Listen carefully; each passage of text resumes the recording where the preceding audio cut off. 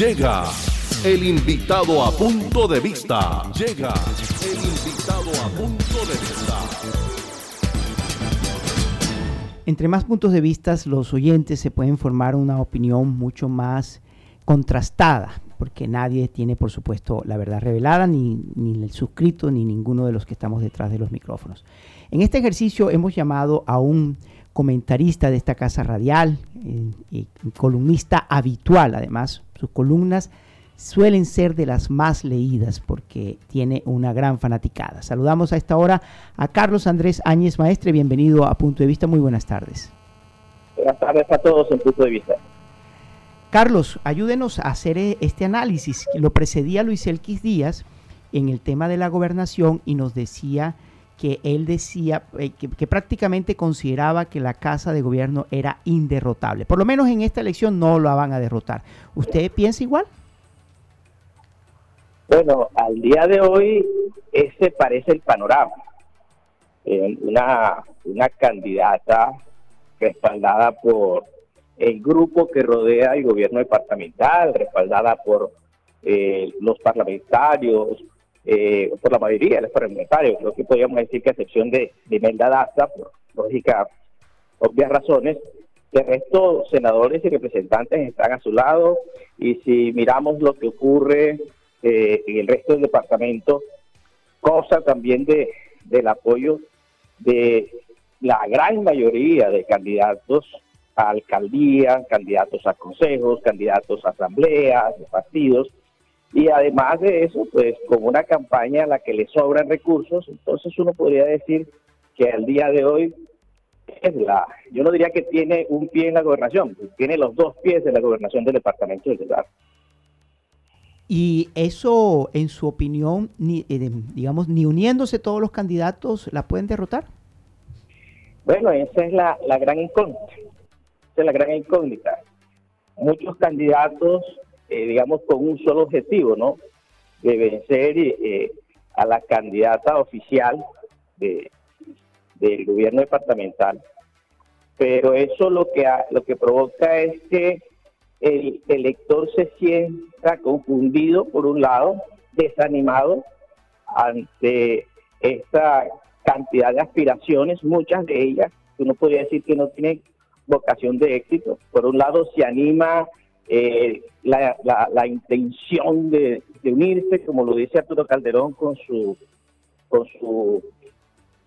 proyecto de juntanza, pero esto termina siendo más un deseo que realmente un objetivo de cada uno de los candidatos. Entonces, mientras que esta división se mantenga, mientras que no existan señales reales de querer unirse más allá de un discurso, pues es muy complicado que realmente exista cualquier asomo de un rival con la capacidad de aglutinar la voluntad popular que pueda vencer a él y Emiliano.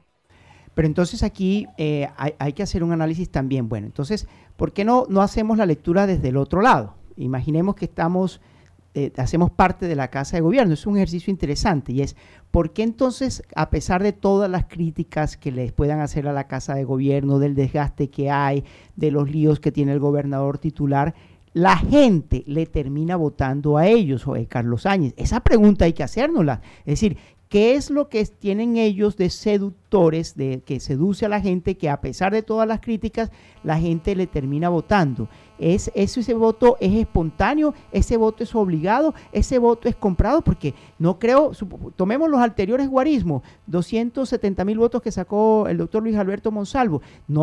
La Casa de Gobierno no tiene la caja para comprar 270,000 votos. Entonces, hay algo que hay que reconocer, aunque no nos guste, que algo a ellos hacen bien en política, que a alguna gente le sigue votando. Entonces, ahí también hay una crítica que hacer, como nosotros como electorado, ¿no le parece? Bueno, ahí estoy de acuerdo con usted. Realmente hay un fenómeno que realmente yo no me lo puedo explicar. A veces uno puede decir que a la gente le gusta votar por ciertas formas o por ciertos modelos de administración. Y realmente, si nosotros tomamos estos 10 últimos años, pues solo hemos visto este modelo de administración, la gente como que se ha acomodado, como que se ha resignado o se ha sentido confortable con eso, por un lado.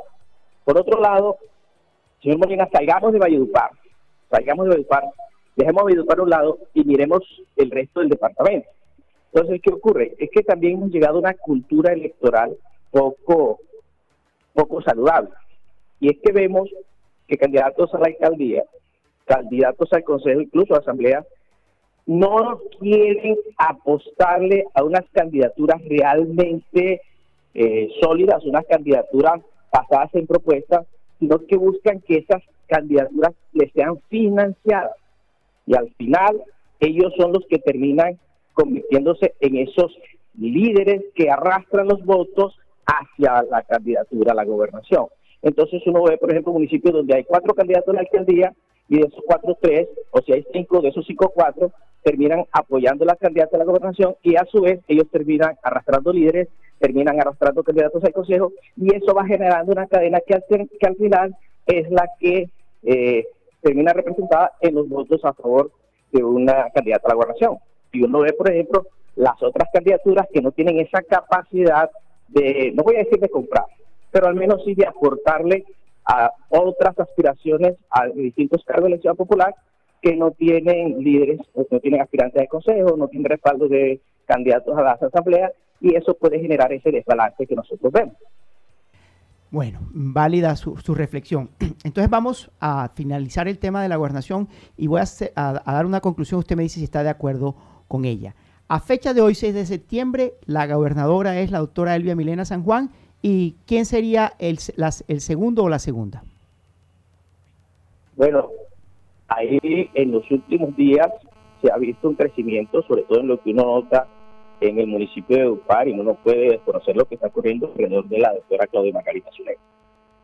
Ha logrado despertar esa opinión, ha logrado animar a un electorado que se resiste a que desde ya se le dé la victoria a Elvia Milena. Entonces eso incluso es lo que también ha despertado el ánimo de unidad para poder inspirarse o resguardarse alrededor de esa candidatura. Entonces, hoy podríamos decir que la doctora Claudia Margarita tiene un evidente crecimiento en materia electoral.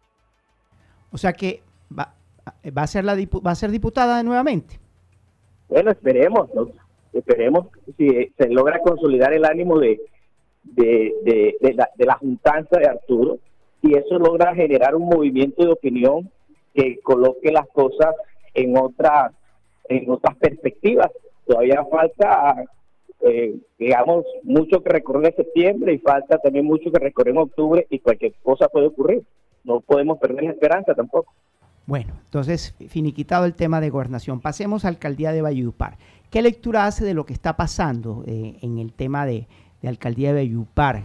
Iniciamos esto con un candidato liderando los primeros sondeos, Ernesto Orozco, y ahí se estaban asomando los otros, estaba Jaime, pero se retiró, y están, digamos que los que se le acercan son, en mi opinión, Miguel Morales, Cristian José Moreno, Camilo Quirós y Álvaro Portilla. ¿Usted cómo complementa este análisis? Bueno, lo de la alcaldía de Valledupar hoy en día muestra un candidato fuerte, un candidato que viene también de mostrar unos resultados. No podemos desmeritar pues la gran votación que tuvo en estos 4 años, y eso es lo que lo tiene hoy liderando las aspiraciones a la alcaldía de Valledupar. Además, pues, apoyado por una fuerte estructura, por unos apoyos políticos muy, muy sólidos. Es el candidato también oficial por parte de quienes rodean al gobierno departamental. De hecho, si miramos, hoy es al único candidato, o no, a diferencia de Miguel Morales, pero las explicaciones son distintas, pero prácticamente que es al único candidato a quien le permiten a la doctora Elvia Milena fotografiarse o aparecer en público.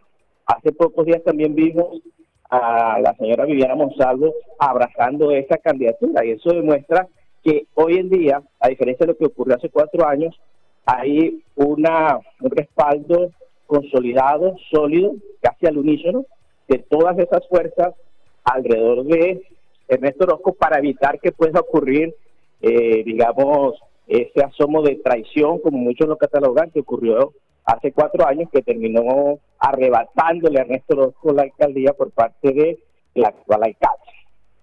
De resto, podríamos ver un Miguel Morales que siempre aparece con unos resultados sorprendentes, pero que no llega digamos, a acercarse a pelear la alcaldía de Valledupar. Tiene una votación que crece, pero no creo que sea un crecimiento que coloque en riesgo o que le permita llegar o soñar siquiera con ser alcalde de Valledupar.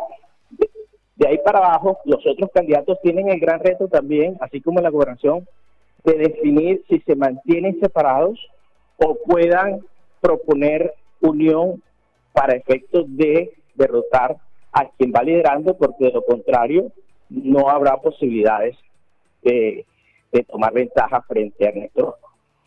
Bueno, pero ya Camilo Quirós dio un paso adelante y dijo hoy que estaba listo para sentarse con Cristian, hacer una encuesta y decidir entre ellos quién, digamos, quién se une a quién.